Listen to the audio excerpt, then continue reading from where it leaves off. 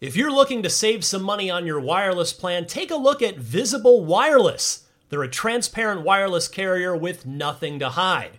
If you haven't heard of Visible, well, now you have. They're the wireless carrier that's making wireless visible. It's in the name. Switch to Visible, where you can get a one-line plan with unlimited 5G data powered by Verizon for just $25 a month, taxes and fees included. One-line wireless, just $25 a month with taxes and fees included. That's unlimited 5G data powered by Verizon. Switch now at Visible.com. You shouldn't judge a book by its cover, but you can judge a company by its name, like Visible, the wireless company making wireless visible. Monthly rate on the Visible plan. For data management practices and additional terms, visit Visible.com. Contained herein are the heresies of Radolf Burntwine, erstwhile monk turned traveling medical investigator. Join me as I uncover the blasphemous truth of a plague-ridden world, that ours is not a loving God, and we are not its favored children. The heresies of Radolf Burntwine, coming January 2nd, wherever podcasts are available. What's happening, friends? Welcome to Podcast Unlocked, episode 415. It is October 14th, 2019. This week, we are very pleased to be joined by a couple of developers from Obsidian. We're going to talk about The Outer Worlds, the big RPG that is on its way to us very, very soon. Stay tuned for all that and more coming up on Podcast Unlocked. Podcast Unlocked.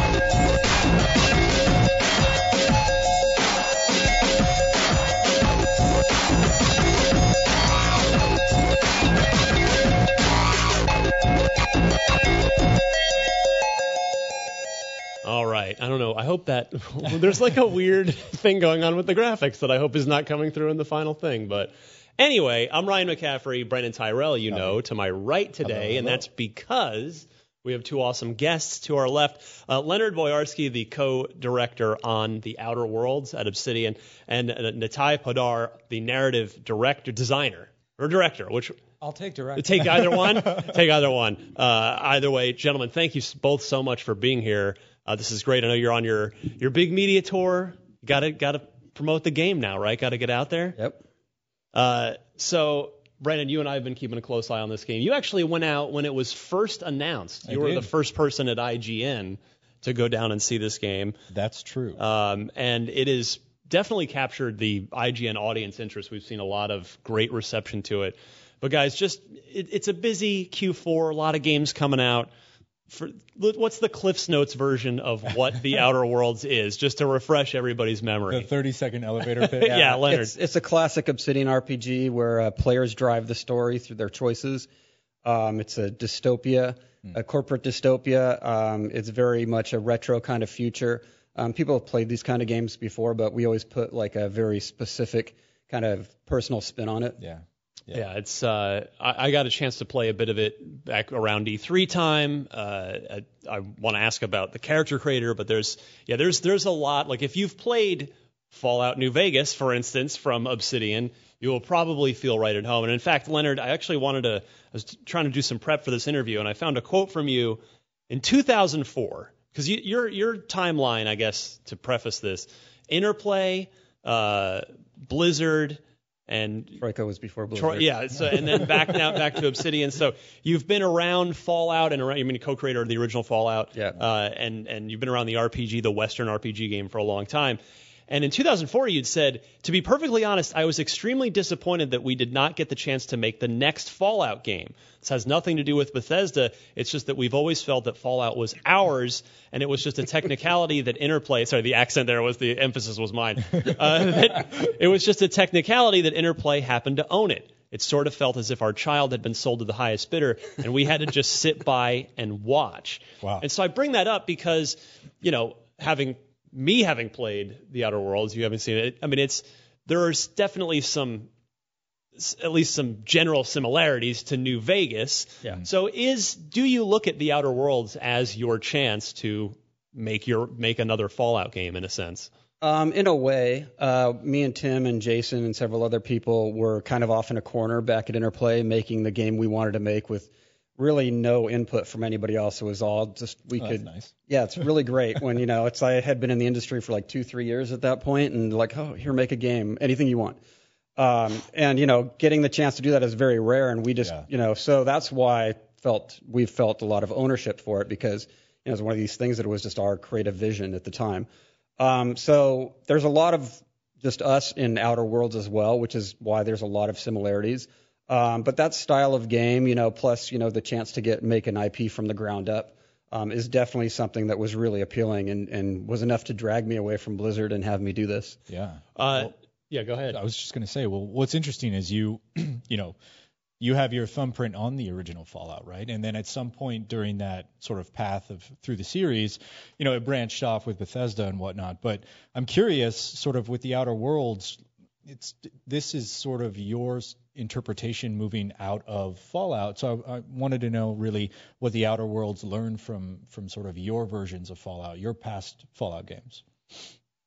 That's interesting. I think for the most part, I feel like we've built a more expansive universe. If we get the opportunity to make more games in this universe, I feel like there's a lot of worlds. Yeah, there's a lot of different places you can go. Yeah. In Fallout, you're kind of you're stuck in the post-apocalyptic world. In the second one, we designed a lot of the second one before we left to form Troika. Mm-hmm. We tried pushing it forward to 70, 80 years later, when civilization was building back up, but even that was kind of probably the furthest you could take it. Yeah. So I think there's that, and I think that just over the years we've looked back on what we did originally on Fallout, and just figured, if there was, I could tweak this or do this a little bit differently today. I mean, one of the biggest things was when we first made Fallout, you couldn't do a first person game that had a lot of visual fidelity. Besides turn-based and all that, just right. In terms of, like, I was the art director originally before I got involved in all the design, and I just wanted like a certain amount of detail and just crispness to the art that you couldn't get in 3D. So that's why one of the reasons we made the decision to go with an isometric game. So the fact that somebody else got to do a 3D first-person version of Fallout was, I wanted to do that. Stings a little. Yeah. So, well, on the other hand, I was able to play a Fallout game and have no idea what was going to happen when I was playing it. For the first time ever, yeah. Yeah, so that was kind of cool. And then, New Vegas, done, but yeah. I didn't say that. Yeah. Now, Natai, Leonard touched on, creating something new. You're sitting down. What is the process when you have a blank slate for a new IP, a new world? We're kind of like, what's the like pinpoint beginning of the universe Big Bang Theory moment for this project? Well, from a narrative perspective. From a narrative perspective, I wasn't actually there when Tim and Leonard got the idea and said, okay, whatever this idea is, it will turn into the Outer Worlds eventually. Yeah. But I know that it can seem a little bit intimidating to have this blank sheet of paper and feeling like you could put anything on it. But actually there is a kind of method to our madness. We try to think structurally, because there are certain things we absolutely know we want the game to have, and therefore that we want the story to have. It is a game that emphasizes player choice. So we had to create some kind of antagonistic faction that you also have to have the opportunity to join. We wanted the players to feel like they could explore the world, they could take in the sights, they could learn about the setting by exploring it, by interacting with all kinds of colorful characters. So one thing we tried to do very early in the project was identify our sources of inspiration. Like, what are we looking for to kind of give us ideas and give this game some identity? The original Fallouts obviously had a lot to do with that. Obsidian worked on New Vegas, so there was a lot of Fallout from 1 and 2 and also New Vegas in the DNA of this game. But we went outside that also. Like, we looked at Firefly, we looked at Deadwood, we looked at a lot of the art and history from the end of the 19th century to the early 20th century to kind of create this Gilded Age aesthetic, and then that went into the gameplay, that went into the art, it even went into the writing. Yeah. Does that become like a sort of a snowball effect for you on the narrative side, where as these other pieces are starting to fall into place, is it just like fueling ideas for you, and as far as the story and the characters? What it does is it gives us direction. Like, it gives us a kind of core. We know where the aesthetic sits. We know that it draws from Firefly. We know that it draws from Fallout. We know that it draws from a lot of industrial Gilded Age, robber baron-esque ideas of capitalism and corporations. So that's our direction. That's kind of the framework of the narrative. And then, yes, from drawing from that source, we can come up with all kinds of characters. We can come up with our quests, our setting. Everything kind of draws from that. Do you want to tell them about your favorite way to play the game? Oh, I think I already have. Yeah. Because I'd be curious to hear their take on sort of. When you guys were nice enough to have me up to the studio for the reveal, the thing that I really left with, and Leonard, I don't actually know if you remember, we had a really awesome conversation about comedy and humor and writing humor into a game and how hard it is, especially in a video game, because you can't really hit momentum. Pacing is tough in a video game in general. Especially when it's not linear and players can make a ton of different choices. Absolutely, yeah. And in addition to pacing being tough, humor is notoriously hard to get right in video games. But I left with the impression that you really designed the game around that sort of idea of player choice, and one of those player choices that they can do is just to be a total moron, or maybe not moron, but an idiot, the naive hero. And I say that I think of Han Solo without the charm, or Nathan Fillion without the wit, really. Yeah, it's just that. What's that? So yeah, being able to play a dumb character and set your intelligence to low and just going the funny route. Yeah. You mentioned those characters. I think internally among the writers, the inspiration for the dumb archetype was Zab Brannigan. Oh, perfect. Plus Jane from Firefly. So just smash those two characters together. Because for some reason, let them captain a ship, and there you go. We really didn't want to go the monosyllabic route that we went in Fallout. So we wanted to try something a little bit different. So you're basically just clueless. Yeah. And what I really liked about it is your companions and the NPC quest givers and all that. You had illustrated pretty well that they remember these stupid choices you make to the point where when you originally approach them, they're like, "Oh, hero, the galaxy is on fire. You're here to save us." And then after 3 or 4 or 5 dumb choices in a row, they're just like shaking their keys in front of you like a baby. So I do love the idea that you build this own narrative with your character by the choices that you make. And I love by the end of the game, just no one trusts you with a weapon at any kind. They're like, "Oh, that's a sharp object." That's why we like to say that it's a player-driven story, as opposed to a story that gives you choices. Yeah.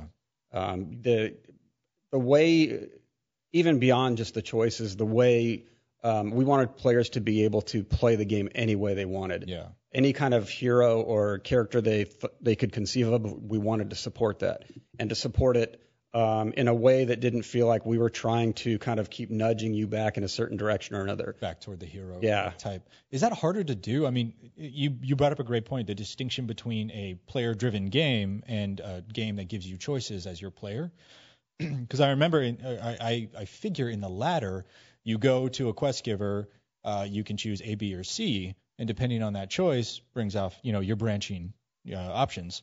But in what you're describing is the choice that you make sort of changes what the NPC how they then interact with you later on. So it seems like there's a sub-layer of branching optimization that goes along with it. Well, me and Tim have been doing this for a very long time. So Natai, how would you answer that since this is your first time? Get right up on that microphone, too. Bring it close to you so we can hear every word you're saying. How's that? That's good. Okay. Thank you. It's a complex process because, yes, we do have to support the player's ability to play just about any character we want. You want to be a benevolent good guy. You can be like a kind of mercenary that's only in it for the money. You can be a total psychopath.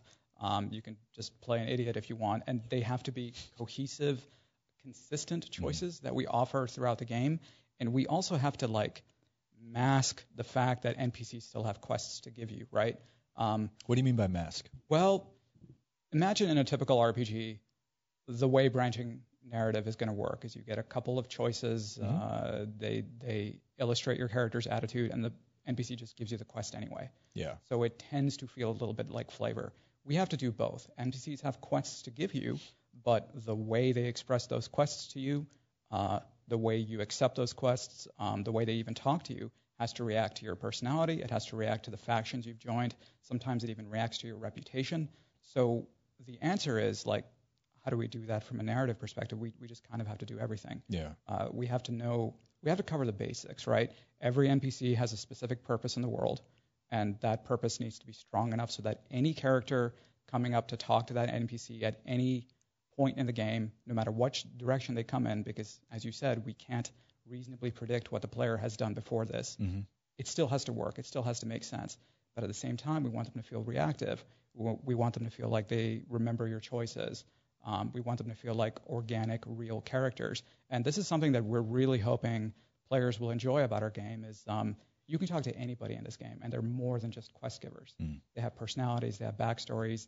Probably have some funny line or two. They have something to give you so that when you go and talk to someone, you're not really metagaming. You don't feel like, oh, I'm just here to collect whatever quest you have to give me and I'm going to go on my way. It's like part of your story. I mean, that's everything that Natalia just said, but in a very general sense, it's kind of like we outline the game and then start building up the characters. So these characters, obviously, they have the quests, but it's more, if I came to talk to this character, this NPC as a specific type of character, how are they going to react? So then we just start kind of riffing on that, and it's a lot of fun coming up with the different ways. And that's where the humor comes from. Yeah. It's just, us cracking each other up. And then when we get Tim to laugh, we know we're on the right path. So it sounds like it's like the whose line is it anyway of video game design, where it's like you've got a scenario and then we're There's a lot of that. Like early in the game, we were trying to figure out where is the humor? Where does it sit? Is it more Firefly? Is it more Simpsons? Is it more Futurama? Is it something way darker than that? Is it Coen Brothers? And the answer is yes. It's all of it. Yes. I would love to see a Coen. But the process is, the more we experiment, the more we figure out what works. The more we figure out what works, the easier it gets to write more of this kind of stuff. So a lot of the writing we did early in the project was let's just find out how we define our humor. And the answer to that definition is what makes everybody else in the office laugh and have a good time. Right. It's a very organic process that way. And at the heart of all this is, of course, whatever character you make. So the thing that struck me when I sat down to play with the game a while back is the character creator is deep. Like if you're like a Fallout fan of the more recent 3D games, you will be very happy with you have an immense amount of choice at the beginning of the game. So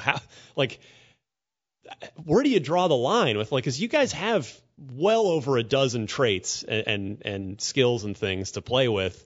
One of the things we were doing there, we have the thing where the way you spend points is different from a lot of other RPGs, at least until you get to 50.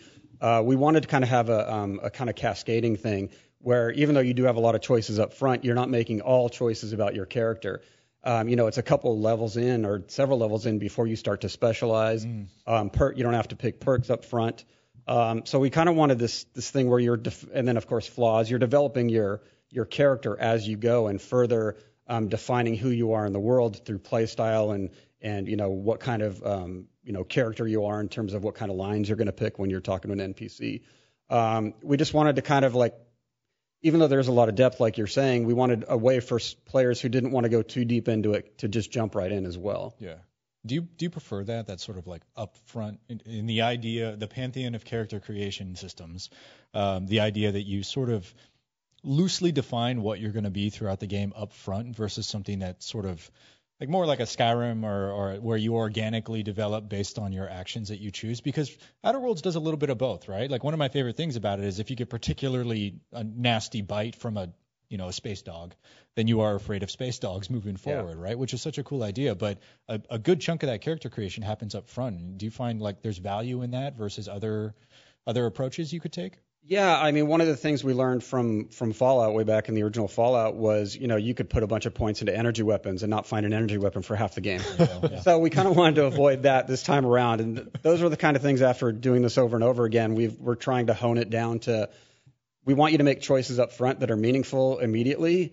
And then as you go, they become, you get more choices as you go that become more meaningful as you go. As you're creating your characters, you're moving along. To that point, it is understandable to get a bit of choice paralysis, even in a game like Skyrim, where I have all these options. If I put points in this now, am I just going to miss out later on? Am I doing it wrong? Yeah, especially up front, right? Right. It's like buying a timeshare you haven't seen yet. You right. just don't know what you're going to get. Exactly. And our goal is, our goal is that you can really play anything. Like you want to be a generalist and just put points anywhere. The game is still viable. You can do it. You want to be an absolute specialist in just diplomacy and just talking to people. We have a great path through the game for that too. So we've kind of emphasized that there is no correct way to place your points. Now, and this is a perspective from narrative, but the way I like to think about character creation, for me, character creation done right is if you look at the character creation screen and you feel inspired to make a character that expresses something that you want to play. If you look at all the options and you say, I want to be a heroic gunslinger that's really good at lying and is an excellent leader and leads through inspiration, you can do that. Like, if the character creation process inspires in you the desire to role play, then I consider that successful. How do you achieve that?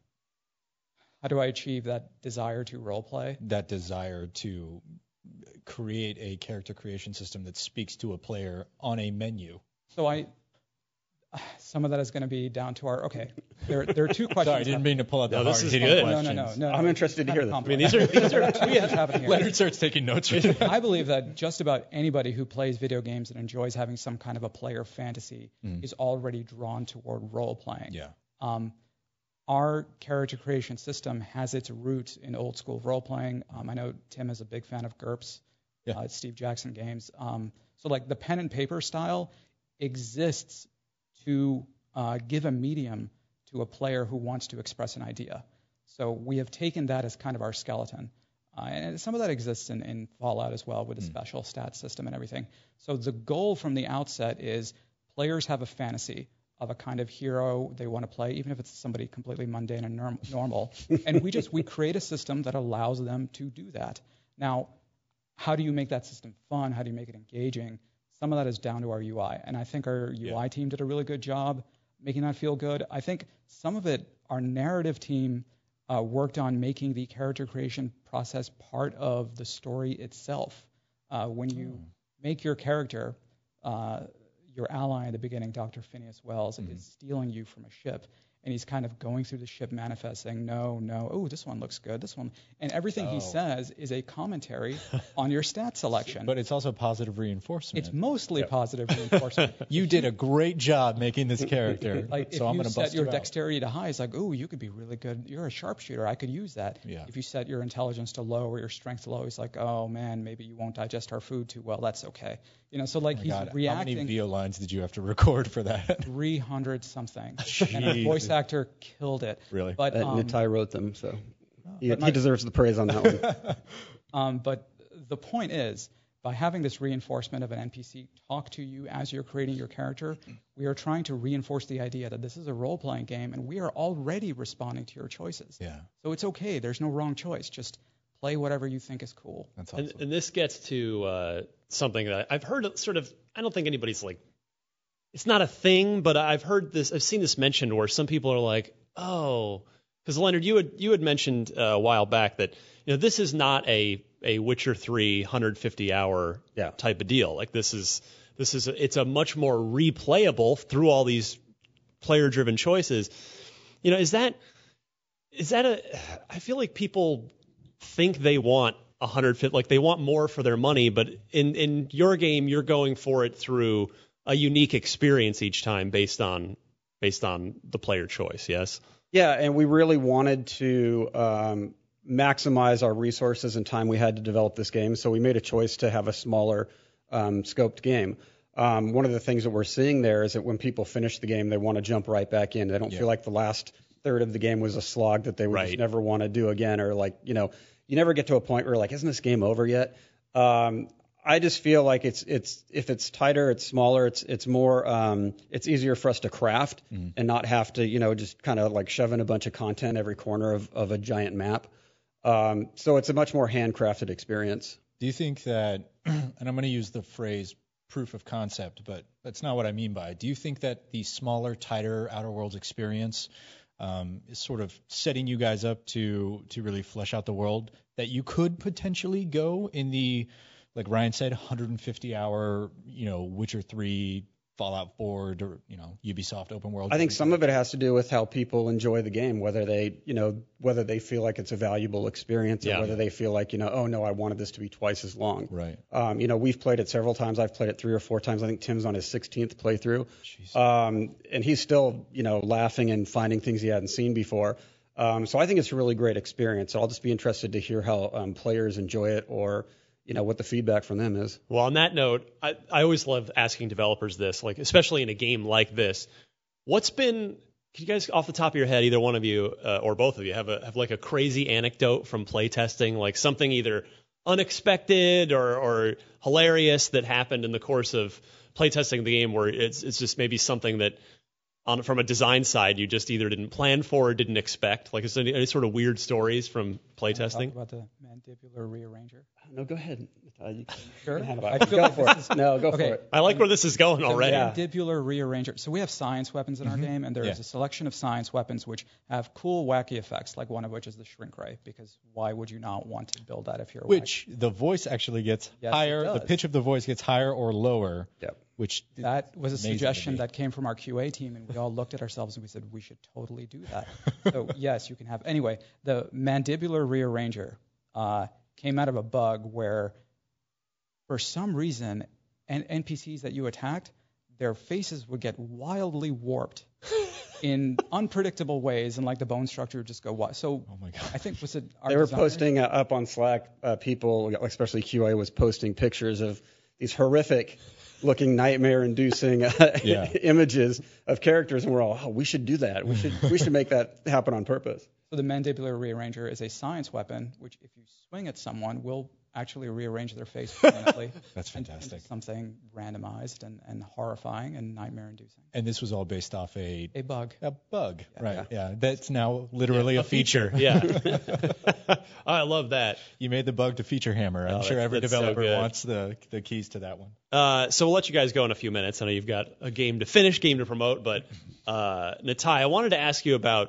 It's funny, we were going to cover this on Unlocked here last week. We ran out of time, but you may have seen the Writers Guild of America decided to leave video games out of their awards, out of their recognition this year. They're dropping the video game category. They say they're leaving the door open to have it again. But as a narrative designer, as someone who's, this has got to sting a little bit, right? Because games are an important, viable, as significant as film or TV, and as someone who does this for a living, how do you feel about this? It's disappointing, not just because, it's always nice to compete, and it's always nice to throw your hat in a ring and see what comes out. But from my perspective, just speaking as a writer, it's always nice to share your stuff. And the Writers Guild of America in the past, they have supported video game writing. Obsidian was nominated last year with Pillars of Eternity 2. We were looking forward to making another shot at that nomination. I can't speak for that decision. I don't know what went into it. I know they still support the Video Game Caucus, and there are many members of the Writers Guild who do specialize in video games. I was just hoping to personally get them our script, see what they thought of it, make a few people laugh. That's always the point of view of the writers. You do what you do because you want other people to look at it, enjoy it, have a good time. And if it doesn't win an award, that's fine. But it's just disappointing to not be able to compete that way.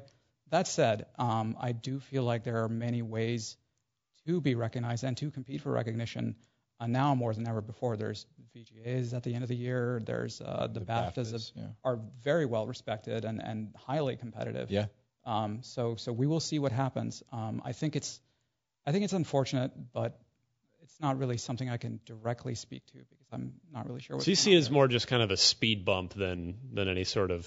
I think it's kind of a missed opportunity for both of us. I think I would have loved to share our script with the Writers Guild. I imagine we would have been competitive this year, but.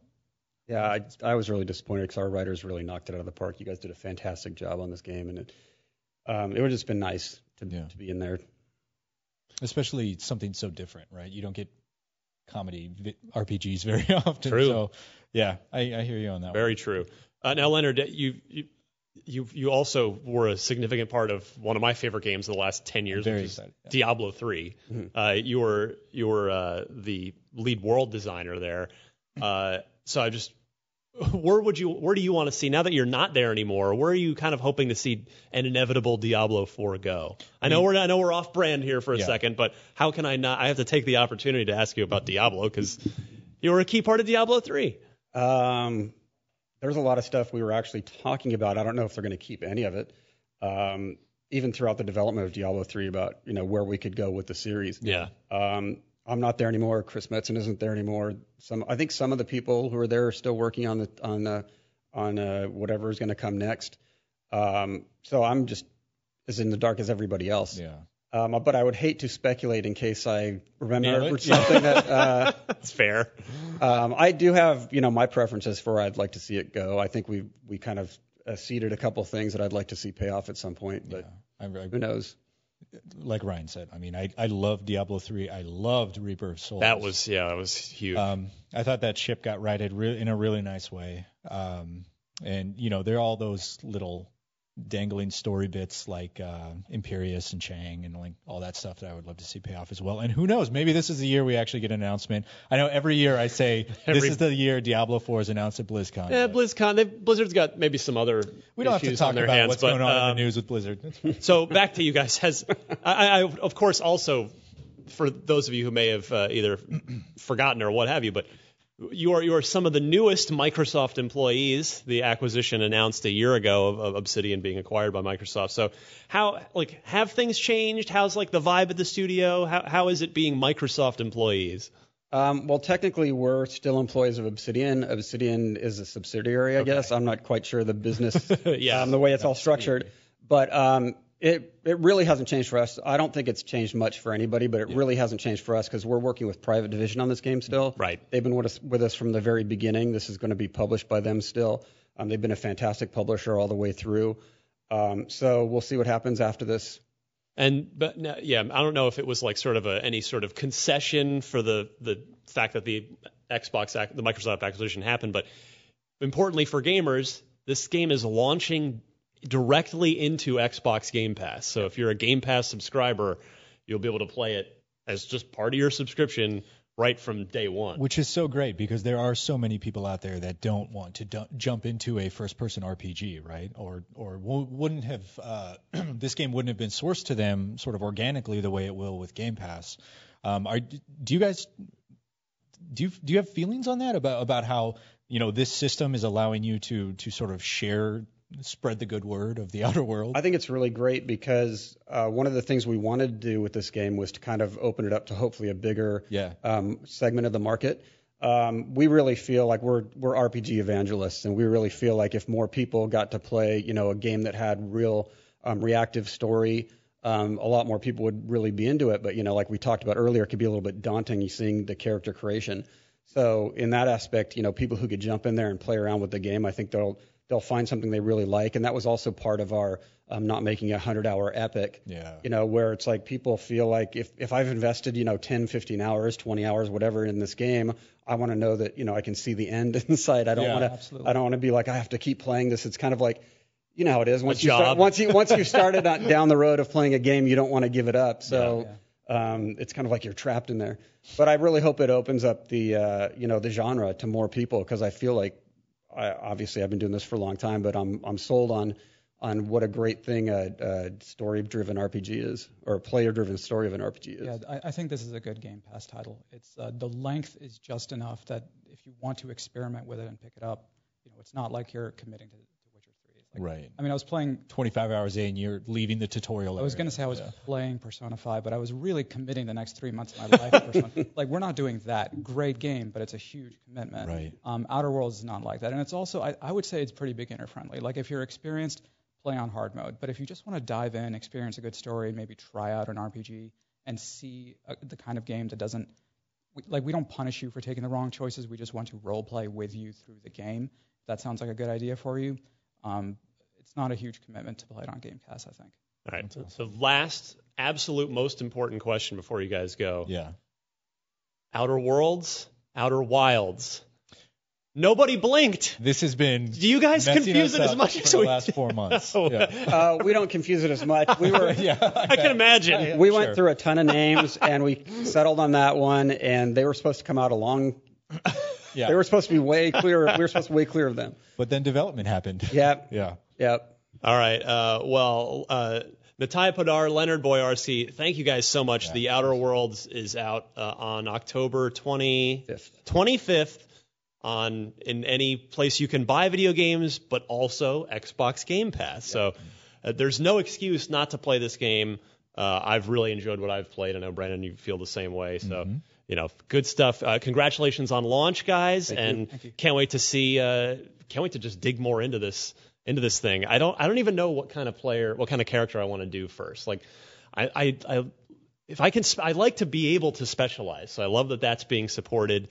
I think I might go like heavy conversationalist, like to be able to accomplish things. Silver Tongue Devil. Oh yeah. Because not a lot of RPGs let me do that. That seems like a thing that had fallen by the wayside in a lot of ways in favor of action. So that's great. And real quick, how do you guys play it? I always start by playing a talking stealth character, but that's half because I'm having to test it out as well. No, but I like that, and exactly, I like the fact that we're still supporting that. To me, that's a core pillar of a great RPG like this, is to let players have that talking character. So I always dive in there because that's where you get the most story or get the most character development, at least in my opinion. Yeah. I've always been in favor for this game of science and leadership. I think those are the two skill sets that are the most Outer Worlds-esque. They're the most pulpy. You get to have cool science weapons, and you get to order your companions around. Always a good time. Yeah.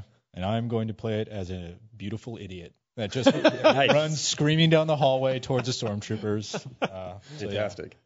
Guys, thank you so much. We'll be right back with some more Unlocked right after this.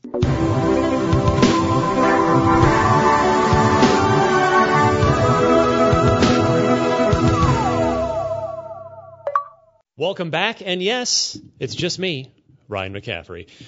Brandon is doing some other video game capture stuff with the Outer Worlds devs. I want to thank them.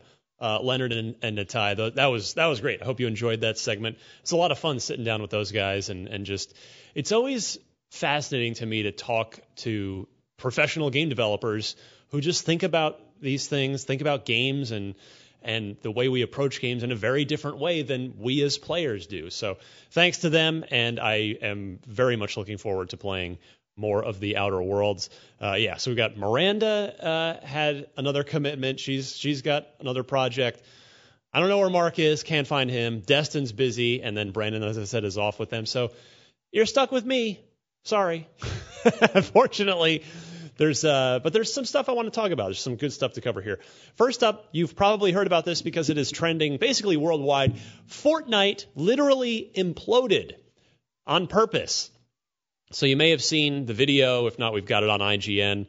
Is the end of the world, the end of the map in Fortnite. Everything just got sucked into a black hole of nothingness. And out of that, what will come? Maybe a chapter 2, a season 2, whatever it's going to be. But there will be new Fortnite and probably not the same map, right? I mean, it's probably going to be something new, which is what's really interesting to me about that is the boldness of it in that. And in fact, I salute Epic because, to take arguably, if not the most successful game and the hottest game on the planet, one of the top 3, and to effectively kill it for temporarily, but it is purposely not playable for the time being. But they have created an event out of it, and the key now, I think, for them will be managing how long to keep it offline. It's going to be a tough line to walk, I would imagine, between the idea of keeping it offline and having it be like this mysterious event versus people just going, okay, I don't care anymore. I'm done with Fortnite. Bye, Fortnite. There's I don't think anything like this has ever really been done as an event like this in a game before, not in any MMORPG that I can think of. So I salute the boldness of it by Epic, and I'll be very curious to see not only what comes back, but what the reaction to it is when the game does come back and in what shape that it's going to take. Next this week, just a couple more things to tell you about before we get rolling. Thankfully, the interview ended up going.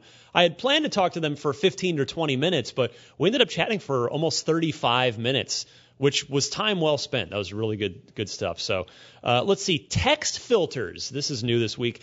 Text filters are coming to Xbox Live.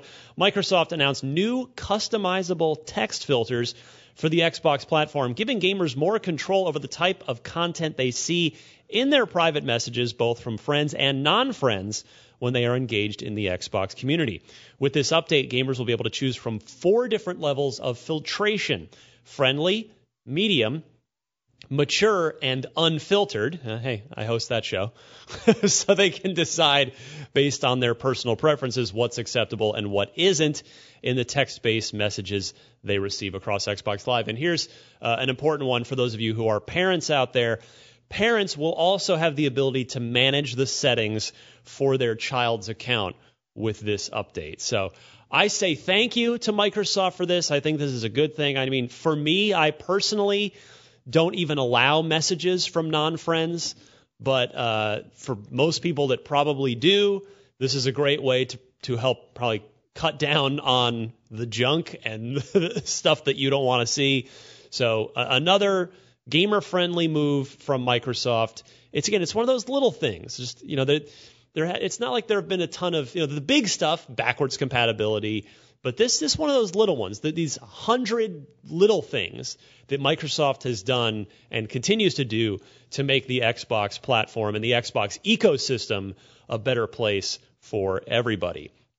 And then the last big news story I wanted to make sure to cover this week is this one. A new game, but an apparently new non-Hitman game is in development at IO Interactive.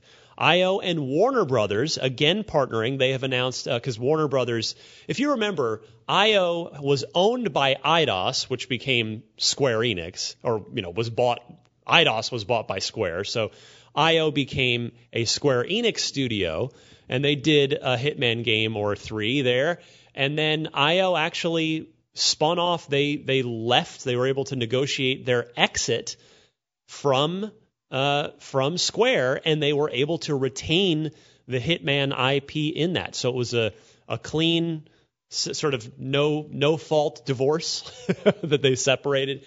And we've gotten 2 new Hitman games, the episodic Season 1, and then most recently a Season 2, Hitman 2, which I reviewed and quite liked.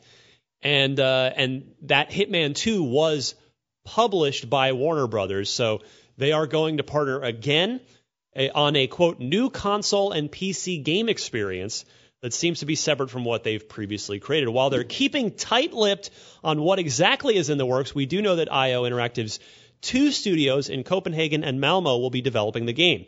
IO Interactive CEO Hakan Abrak said in a press release that the teams are currently staffing up to begin development in earnest. Quote, as we embark on this exciting project to create a new universe for IOI together with Warner Brothers, we're currently looking for ambitious talent to join our team in Copenhagen and Malmo studios for this extraordinary journey. So if you're wondering, well, okay, what is IO Interactive's track record outside of Hitman? It's a bit of a mixed bag, I would say. Their most recent, it's been a long time since they've done a non-Hitman game. Their last one was Kane and Lynch 2. And then obviously before that there was the first Kane and Lynch. And that was, if you remember, that was the 360 era. They had really hoped that was going to become a new pillar for them, this sort of co-op driven shooter. It's funny how, trends and waves go in gaming, and not just for gamers, but for game designers. Kane and Lynch was in that same era as Army of Two, these sort of high budget, almost blockbuster movie-like co-op action games that have kind of went away. They kind of went away. And Kane and Lynch, the first one wasn't great. The second one was a little better, but it never quite lived up to its potential, I would say, of these two kind of anti-heroes. But yeah, Kane and Lynch and Kane and Lynch 2 were the last 2 non-Hitman games. And then before that, if you're an old school Xbox gamer like me, you may remember Freedom Fighters on the original Xbox, which was a really good sort of action strategy game.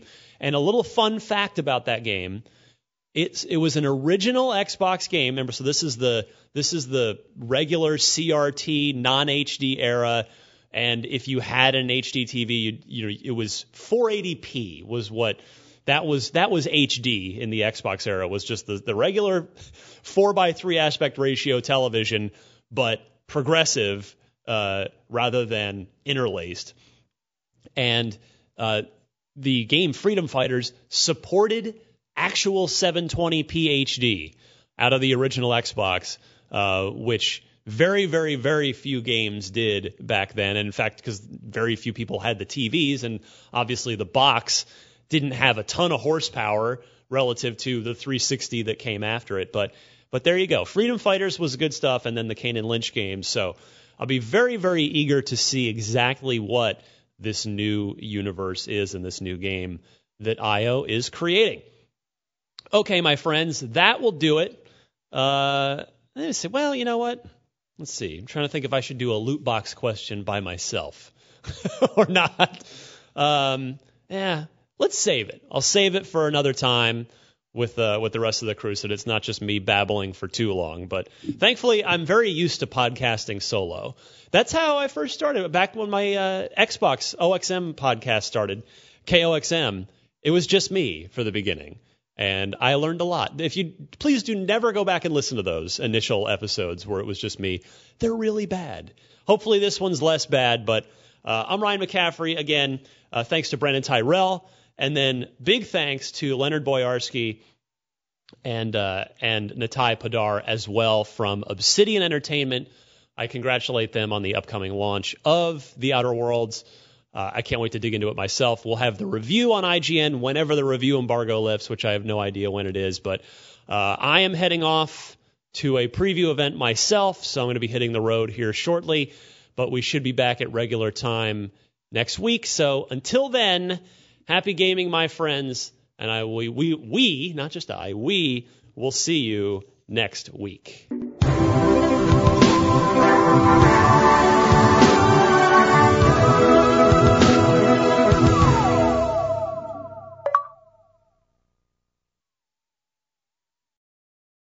Hey there, this is Justin Bartha. I made a funny new podcast, King of the Egg Cream. It has the greatest cast in the history of podcasts with actors like Louis Black. I'm torn by my feelings for two women. Bobby Cannavale. You can eat it, or if someone hits you, you can put it on your cut. Melanie Linsky. I wonder what these marvelous things are that look just like boiled chicken feet. Jason Ritter. I can break things and pick locks and kill people. Michael Stuhlbarg. The whole point is to inspire people that they should make themselves better. Ari Grainer. No, don't whet its appetite. What are you, an idiot? Me, Justin Bartha.